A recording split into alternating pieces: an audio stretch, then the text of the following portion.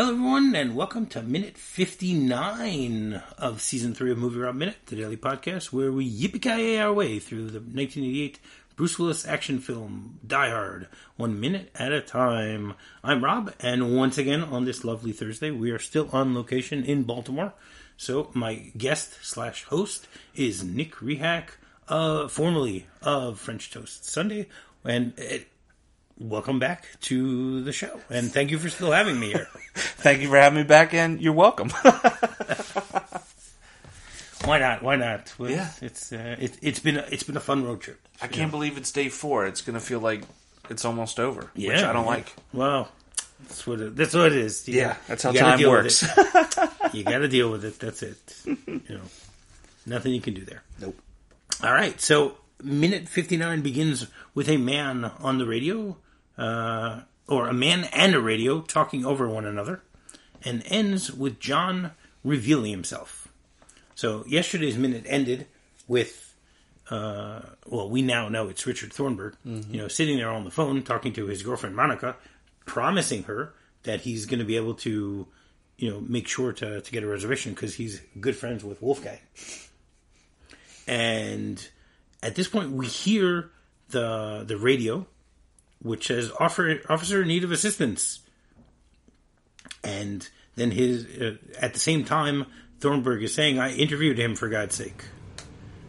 And then we hear the radio say again, reports of shots fired at Nakatomi, 2000 block Avenue of the Stars. Repeat, officer needs assistance at, and then we hear Powell.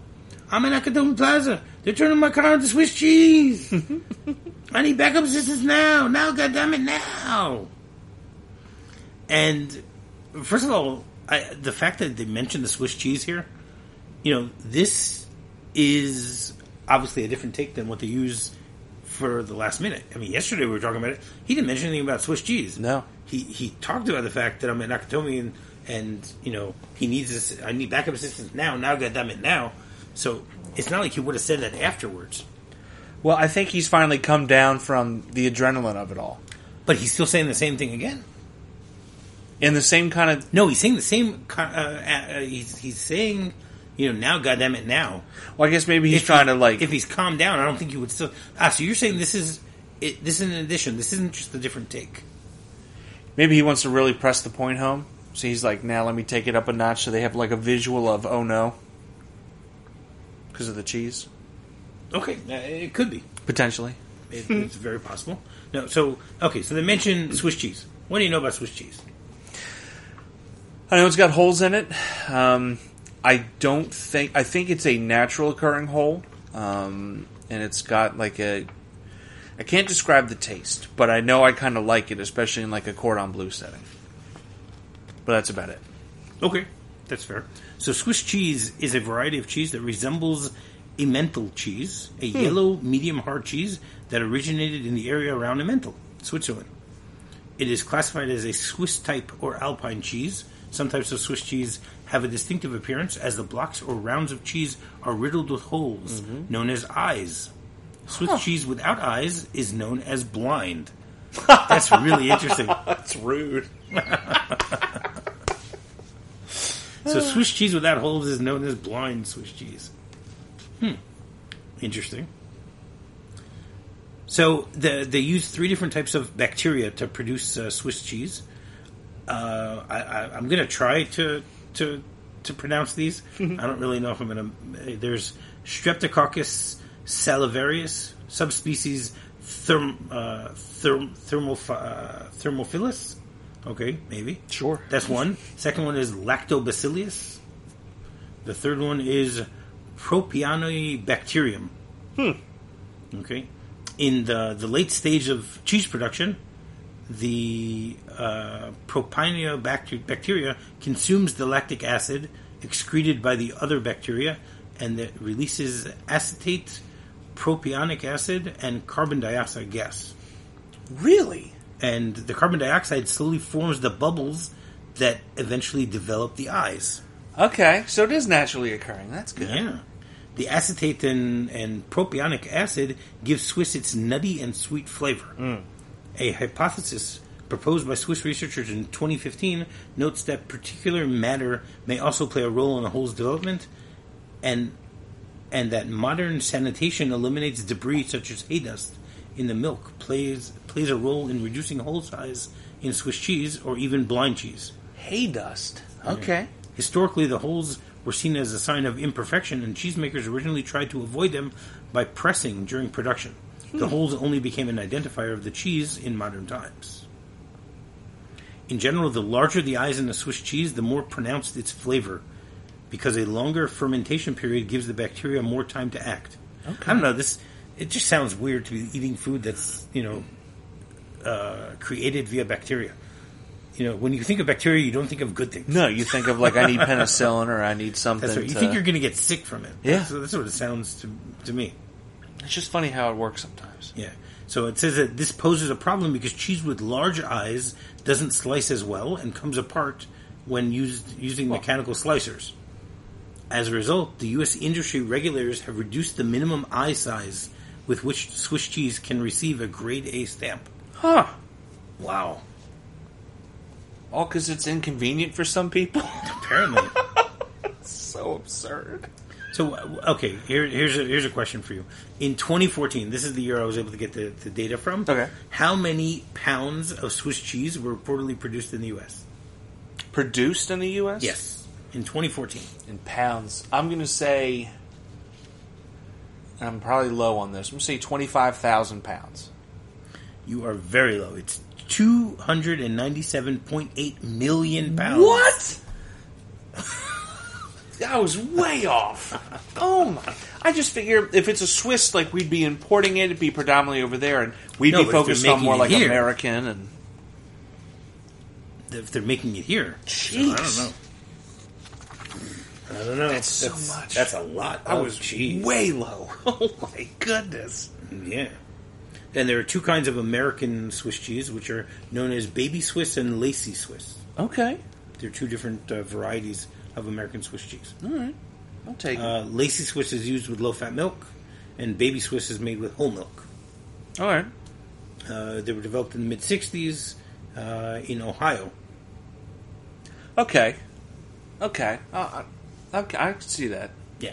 Because really, a lot of people would think the Midwest for cows, but Ohio's got a lot of cows. New Jersey has a lot of cows. It's when you think of cheese, you think of Wisconsin. That too. You think of a little bit north, where there's more trees. Yeah. Not alpines. We have conifers, but I guess an alpine is kind of a conifer. It don't matter. Right. So as Thornburg is listening to this call on the radio, you see on his face that he gets really, really excited about what's going on, and basically forgets about the fact that he's on the phone with his girlfriend. Or with Monica, whoever she is that he's supposed to be going out on a date with. So it's pretty funny, though, that, And at this point, we see that the cavalry is finally arriving. There are multiple police cars that show up and immediately cut off the roads, around Nakatomi. And at this point, we also get to hear lots of police sirens that are happening. And, even inside of Nakatomi, they get to see it. And... then we get Ellis, who we haven't seen in a while. Mm-hmm. He shows up and he goes, "I never thought I'd love to hear that sound." Oh, that guy. Ugh. It's funny that you'd actually hear him say this. He says it to Holly, but it's funny that Ellis would say it because he doesn't look like the type of guy who, in any situation, would be happy that the police are there. That's true. Because I'm sure he's got something on him. Better than with terrorists, but still. Well, yeah, absolutely. Because he does look like someone who, breaks the laws besides just doing drugs. Yeah, I break. He's probably like, I'm bending it. No, he's breaking it. Sure he's breaking it. We talked about this weeks ago, but, if this was taking place now, he would have been, cited for sexual harassment quite often. And then promoted to a management, because that's how that works for some bizarre reason. Wouldn't be let go. I don't know. It would just be in right up the ranks? Or in 1988? All right, 1998. This time he would definitely be let go. Yeah, very nowadays quickly. It wouldn't work so well for him. No, which is good. No, absolutely. That's how it should be. That's how it should have been. That's correct. So, what do you know about police sirens? Or just the term siren in general? I know sirens have been changing. sirens, usually they're a little bit louder, but I know when it comes to like fire or ambulances, it used to be a loud police like siren, but now it's these like deep, like wave pulses kind of thing that really catch you off guard. And I think it's because people with music nowadays, they play it a little bit louder. They're, I think it's not really hearing up, so that deeper, like very sound, like you're not anticipating, it kind of startles you to where you look around and you see what's going on. Right. But I just know that it's loud. Okay. And it should be loud. Right. So, but do you know the original connotation of the word siren? Like song. Okay. Song. When I hear siren, I think of like the mermaids that would sing songs. That's right. And that There you kind of go. thing. There you Yeah, go. right. There you go. Getting something. So the first known use of the word siren as a noun was in the 14th century, and it can be defined in three different ways. It can either be any of the group of female or partly human creatures in Greek mythology that lured mariners to destruction by their singing. I'm nailing it. There you go. You got it. A woman who sings with enchanting sweetness, a temptress or temptation, or a device often electronically operated for producing a penetrating warning sound. Okay. As an adjective, okay, the word was first used in 1568, and it meant to entice or arousing strong attraction or interest. And that's pretty much what a police siren does. Because sirens generate loud tones which attract everyone's attention to take necessary measures to ensure the safety of the first responders and the public at large. Yeah. The idea, you hear a siren, you're supposed to move out of the way, or you're supposed to pull over, or whatever it is. They're letting you know that something's happening. Yeah. When do you think emergency vehicles in the U.S. started using sirens? 1962. Okay, it's a little bit later than that. It's according to this, it only started in the early 70s. Really? Yes. Okay. And this included police sirens, which started in the early 70s. But they did use sirens beforehand during wartime in order to alert soldiers and citizens alike of various scenarios that they need to be alert about, or dangers, or an all clear, like an air raid. Yeah. Exactly, those type of things. But having the sirens on the police cars, according to what I found, it only started in the 1970s. I was trying to think if I've seen like movies or anything like that took place in the 50s or 60s that had people with sirens, but I can't think of that. Maybe ambulances. Maybe ambulances. Like the one thing I can think of is maybe in the Dirty Dozen, but that's World War II. Right, and which an ambulance that apropos. they had. I don't know. Now, were they hand crank sirens at first, or did they have a button? I believe they had a button. It doesn't mention that here, but well, it would have to be a button if it's on a car. It's a little bit smaller. Right. Like you couldn't have somebody, especially if you're by yourself. You couldn't be trying to drive. The air raid sirens were those definitely were hand cranked. They have various different types of sirens that they use on cars, on different police cars and stuff like that. Right on. Police cars in the 1940s, you would have like a single beacon that would attract people's attention and let them know that an official vehicle is approaching, but that's just the light. It wasn't really a siren. So when the light was turned on, the drivers knew that they had to move out of the way. Okay. Type of thing. But there wasn't really a siren that was added to that. And they decided eventually that it made more sense to add a siren there also. So I guess so people could hear and not just see that, because I guess having the flashing light works at night much better than during the day. From that perspective, if you're telling people to get out of the way. Yeah, it works better at night, and I'm noticing a little bit more in certain areas. Cop cars, they'll be riding by without a siren, just the lights flashing, especially if it's not as congested, because they don't want people to know that they're coming. Right. For that area, they're just kind of sneaking up on them. Which is, I think, is a little dangerous, because if you're not paying attention, you could get hit if there's no, if you're not really paying attention, if there's no siren. But right. And here I found something that's connected to what you said. Okay, compared to police lights, sirens are less efficient, mostly because they generate sound that can easily be muffled by other surrounding sounds, including loud music that most drivers are listening to. So that makes a lot of sense. Yeah, absolutely. And I think that's why they're also trying to change. Like I said, some ambulances now have that like weird, like deep pulse kind of thing, and fire trucks just have that loud, almost like a railroad horn. They're just loud. Right. It's terrifying to see this huge, like literally just tank coming down at you. It's like, oh no! Right, and also another of the issues is that putting the lights and sirens on cars make them heavier, and the whole idea is a police car. I would have never thought that is supposed to be able to go as fast as possible. I would have never thought about that. So they had to change the whole aerodynamics of what the type of cars they use. I focus on aluminum, LED now instead of bulbs and glass. Yeah, things that are lighter. Yeah. Okay. And the automotive industry itself evolved, and they wanted to make everything also more aerodynamic for drivers, not just police, right? Not just for emergency vehicles, but for other vehicles also. So that really works. All right, so they cut off the street. Ellis is happy to hear it, and then we get Hans. He's basically in the room with a bunch of his men. We don't know how many. We don't know who, because we're only focusing on Hans. And he basically needs to find a way to calm down his men. And the thing that I love about that is it once again shows that Hans is the one he's the only one who knows the full plan. Yeah. Nobody else knows the plan. Right. Nobody else, they might all know bits and pieces and stuff like that, but there's no one besides Hans that is aware entirely of everything that's going on.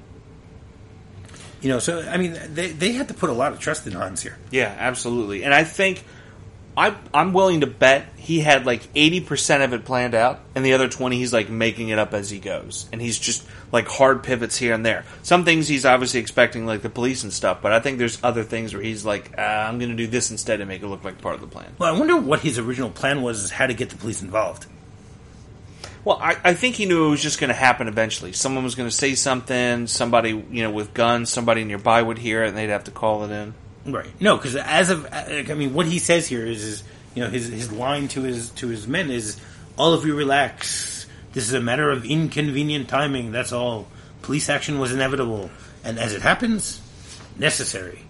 So let them fumble around outside and stay calm. This is simply the beginning. Well, thinking ahead a little bit, and this is going to be a little spoilery, and obviously you guys are going to cover this later on. Later, they're unloading an old-school ambulance. So I think their getaway plan the whole time was to leave in that ambulance where they might come across a little bit of police contact, especially when they have the explosions later on. Okay, well, I'll let you in on a little secret. Mm-hmm. The original idea of the movie, they didn't know how they were going to get out of the building when they started filming the movie. During filming, that's when they started making changes. I mean, we haven't gotten to the script yet. I'm curious what's going to be in the script when we get there, about at what point if it'll mention it. But if you notice, when they first get to Nakatomi and you see them all in the back of the truck, there is no ambulance there. Right. They just they were somehow able to transport. They miraculously teleported the ambulance into the back of there because it wasn't there. Huh. Okay. It was something that was added later on into the plot. Interesting. Okay. And it makes sense because the idea is okay, if the building is collapsed, and you have emergency vehicles leaving, so it makes sense that that's how they would try to get out of there. Smart. By using that. Smart, but they didn't think of it when they filmed the first part of it. That's the one problem with the whole thing. And what's very interesting here the whole time is we hear static on the radio, and then he picks up the radio and goes, I told all of you I want radio silence until further. And part of the whole thing is that we never heard him say this. If John is walking around with the walkie-talkie, he should have heard it. And when would he have said this? He would have said it right after, I don't know, right after Tony died. At what point would he have asked for radio silence? When did he get the walkie? Was that pre? He got it after he killed Tony. Right, after the ho-ho-ho. No, before the ho-ho-ho. That's what I mean, before the ho-ho-ho. Right. So he definitely would have heard it. Because the only time I can think is when the cop guy was coming in, he's like, hey, radio silence. But even then, as he's coming in, the guys are running down to go get McClane. Right. Exactly. Because he says until further notice. And, it's not as if he says, I told you that throughout this entire mission, radio silence. Right. If he would have said that, okay, I would completely understand that. But he didn't say that. He says, I told you radio silence until further notice. Meaning, at some point, he said, all right, we have a problem here. Don't talk on the radio. It's possible that someone can be listening in, or whatever the case is. Actually, he knows that McClane has a radio because McClane went up on the roof and called for 911, Channel 9. Yeah. So at some point over the course of this time, he mentioned that he wants radio silence, but John didn't hear it. Huh. I mean, forget about the fact that we didn't hear it. Right. John, because, okay. So it had to have happened at some point, but McClane, like you said, would have been aware because he'd have heard it. Yeah. And then maybe he would have messed with them sooner. Right. And, making noises and stuff like that to... Okay. Exactly. Interesting. Yeah. So, and then John responds, oh, I'm very sorry, Hans. A very smart alecky way for him to, take things. And it works really well. I mean, one of the things that makes this movie so amazing is the performance of Bruce Willis. He is able to do things in this movie that many action stars at the time would not have been able to do. And that was the idea also of keeping things light and fun. Mm-hmm. Despite the fact that we're dealing with a theoretical terrorist plot, right. But, he adds a lot of humor into his situation, into things that he says, into things that he does, and it works. I like the way that he adds to the whole thing by doing that. And, we'll see more of it even tomorrow. Right, But today, just by him starting and by saying, oh, I'm very sorry, Hans, Hans is a little taken aback by it. He's not really sure what to believe and what to understand about everything that's going on. I think what helps it, too, is it all feels genuine.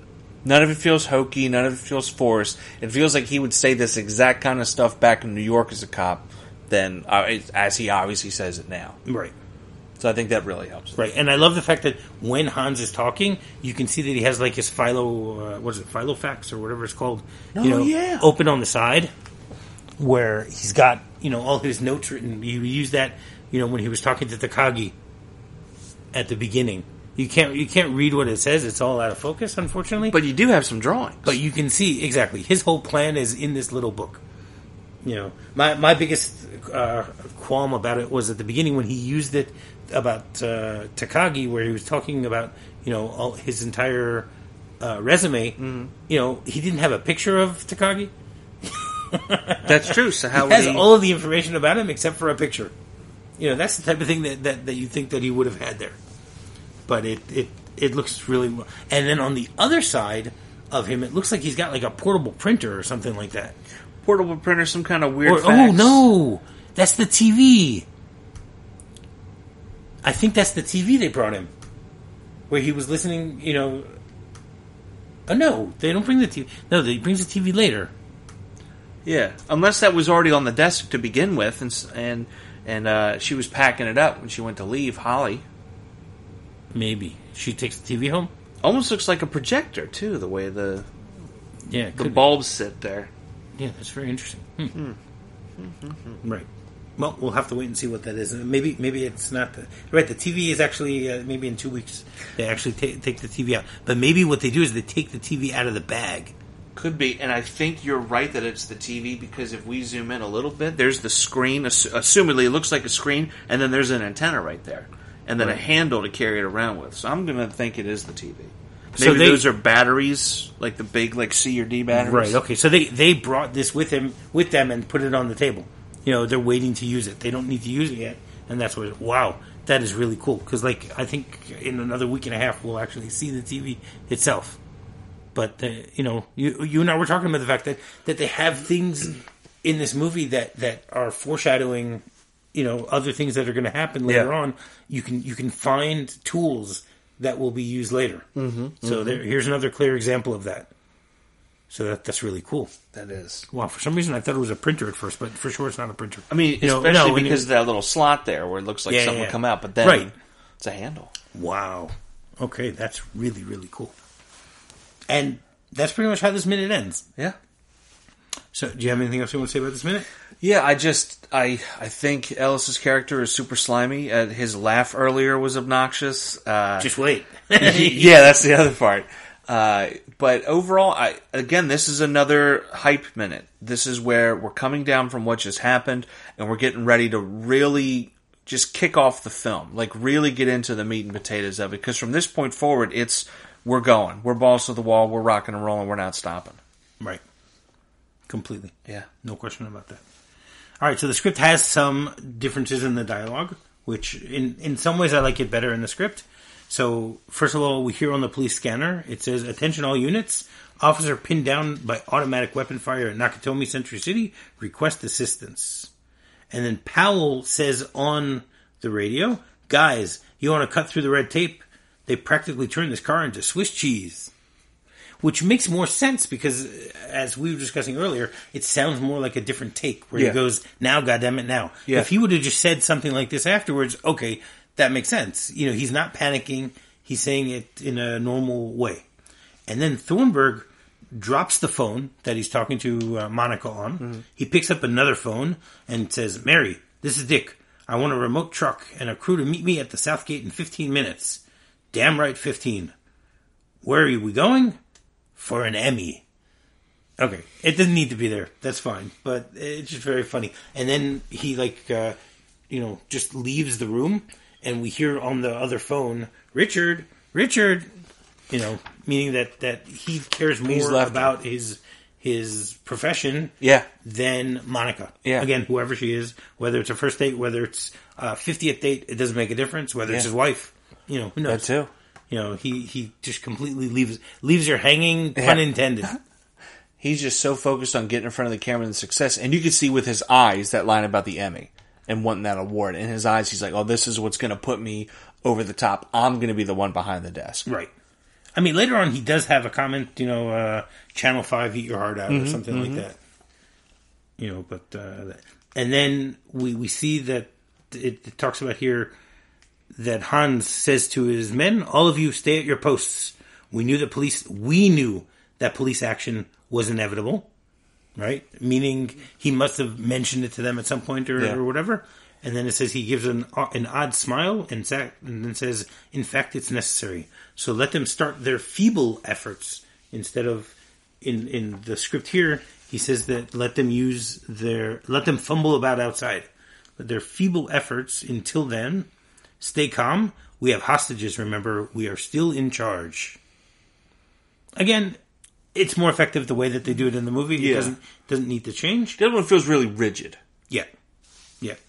And then after he talks about the fact that, he says, I wanted radio silence. So then it says about John, it says, John's got a CB on the table, flipped to on, and his cop's notebook is out again. He's already upgraded the number of terrorists to 12 with a question mark, -3 equals 9, and added other information. As he speaks, he takes ammo clips from the dead men who dropped, and their sidearms, etc. And he goes, "Gee, I'm sorry, Hans." So, yeah, I mean, I think it's great to see that, that he's taking notes on things. We don't need to see it, but it's still nice, to see that, because earlier he had marked down, I think, 5 terrorists. And he wrote down a few of the names. So here he's like, okay, now I know that it's 12. I don't know how he knows it's 12. Mm-hmm. That even if it's just a question mark, how would he know that?